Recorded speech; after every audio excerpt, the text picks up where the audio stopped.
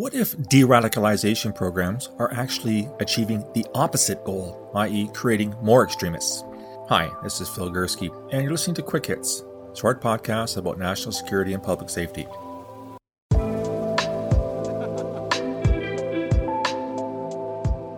Some of you may be getting tired of hearing me go on and on about de-radicalization and some of the healthy skepticism that I have in these efforts that are perpetrated around the world with a really good goal in mind, and that is to identify people who have gone down a violent extremist pathway and to try to get them off that pathway, to get them to become reintegrated into normal society. And yet, it seems to me that there is at least some evidence coming out that the programs that have been rolled out in various parts of the world may be having exactly the opposite effect of what's intended. Bear with me here. I just came across this article in the Australian newspaper, obviously, in which a youth worker who has, according to this article, dedicated much of his life to working with troubled teens in the West End of Sydney and has seen so-called de-radicalization programs in his country, he says that these initiatives are, quote, deeply flawed and were routinely infiltrated by members of Islamist extremist groups or gangs posing as either volunteers or as participants. And what he says here, I'm going to quote at length because it's worth having a listen to. Quote, "So when you get a whole heap of young people who are at risk and you're bringing them together for intervention programs and community barbecues, what you're doing is telling these predators where to find them. You're doing them a favor, and then it's like shooting fish in a barrel. What they do is, the senior recruiters, they send young Arab guys into these outreach activities to mingle with the other young people and make out like they are volunteers and that they're somehow part of the service. All they're really doing is fishing out the most vulnerable kids. That's when the older guys come down and start indoctrinating them and preaching to them. It's incredibly difficult to police. Instead of shutting them out, de-radicalization programs are opening new pathways for these guys and inviting them back in. They're using the system against itself, and we're losing a lot of young kids to them," unquote. Wow. That's pretty hard-hitting, isn't it? This is from a guy who has spent much of his life trying to do good, to try to get these kids off these pathways and back onto the straight and narrow. It's a damning condemnation of de-radicalization, at least one program that's being used in Sydney, in Australia. I wouldn't go as far as to say it is a complete judgment on all de-radicalization programs around the world, because there are lots of different initiatives, different approaches, different ways of trying to implement these types of ideas. And yet, when I read that account in the Australian, it brought back a real memory for me. One that I talk about at some length in my forthcoming book, The Peaceable Kingdom, which, by the way, should be available in early 2021. Let me tell you about the night I met an Islamist extremist.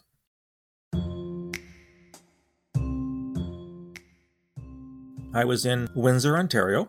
For those of you who don't know Canada very well, it's right across the river from Detroit, Michigan. It's an auto town. Most of the former Big Three automakers had plants in Windsor. Working class town. I was there with a friend of mine from the RCMP, as well as colleagues from Public Safety Canada's Community Outreach section, and we were there to talk about radicalization and countering violent extremism. It was part of a program where we'd gone across the country and talked to various communities, not just Muslim, various communities, about these matters to try to get them to be aware of what their youth may possibly be encountering and the types of behaviors and indicators that might demonstrate that they are going down the wrong way. So I gave my usual spiel, as did my RCMP colleague. We were quite veterans of this. We'd done this dozens and dozens of times. And when I finished, this young guy got up and essentially took us to task, asking what the hell we were doing there, accusing us of wasting everyone's time, accusing us of being Islamophobic or anti-Islamic. And he wouldn't shut up. We eventually sort of broke and, had people go for coffee to kind of clear the air a little bit. And in fact, I had to separate this guy from another member of the audience who didn't like what he was saying, was going to basically clean his clock, i.e. punch him out for that. I had to stand between them. I later learned that the guy in question was a returning ISIS foreign fighter. You heard me right. A returning ISIS foreign fighter found out about a community outreach event he attended, not to congratulate us on the effort, to say, yep, been there, done that, drunk the Kool-Aid, now I'm back. I'm a good guy now. I've rejected the ideology. In actual fact, disruption was only part of his agenda. The other part was to recruit people. Why do I know this? Because I had a long chat in the parking lot after the event with a young man who looked at this Islamist extremist googly-eyed as if he was some kind of a hero. And I had to try to kind of walk this kid back saying, that you don't want to be like him. You don't want to follow the same pathway that he did, because it'll end up badly for you. You'll end up either dead or you'll end up being charged.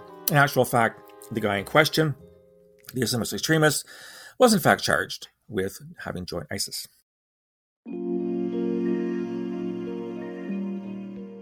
What does all this mean?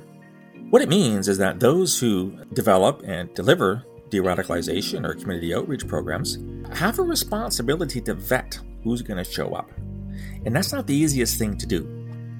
These programs are held in conjunction with and with the agreement and assistance of local communities who are predominantly, if memory serves me correct, things have changed. I've been gone for 5 or 6 years.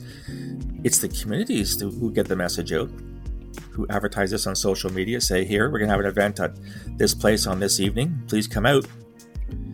Do they do the vetting of who's going to show up? Pretty sure Public Safety didn't. And I'm pretty sure that Public Safety, at least Public Safety Canada, wouldn't, if they did receive a list of names in advance, sure as hell wouldn't send it to CSIS or the RCMP for them to have a look and say, I don't think Bobby should be there. Why? Well, we can't tell you why, but he shouldn't be there because it's secret or it's classified. In other words, I'm not surprised at what this Sydney youth worker had to say. I would be surprised if more of these events weren't being infiltrated by actual extremists with a view to recruiting, with a view to fishing, shooting fish in the barrel, as the Sydney youth worker said. These are public events. Anybody can show up. I'm a taxpayer. I have a right to become part of this meeting. How many other events have gone along this way? How many other extremists, be they far right or Islamist or whatever, have shown up at these venues, identified people they think they can recruit, and then hand them off to the more senior recruiters? I'd love to see work done on this. I have yet to see any paper, report, study, whatever, which discusses this possibility. And I'm pretty damn sure it happens more often than people like to think. So again, I am not saying that those who are engaged in de-radicalization or community in programs, CVE, Countering Violent Extremism programs, are doing the wrong thing. All I'm saying is that you got to do this right. Because if you do it wrong, the opposite ensues.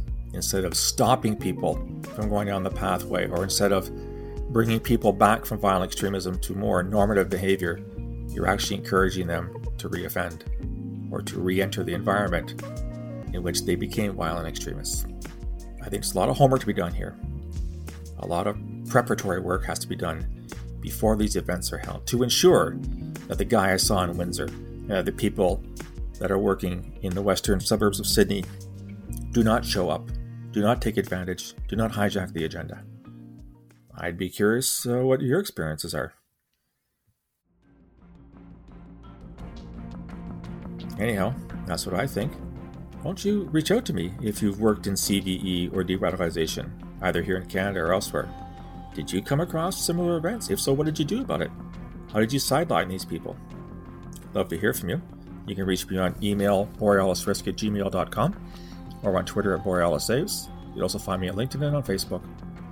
If you like this content and want to get more, go to my webpage, borealisthreatandrisk.com. Hit the subscribe button, provide your email address, you'll get a free daily digest every day. All the blogs, all the podcasts, other material, free to your inbox, first thing in the morning. I'll talk to you again soon. Until then, stay safe.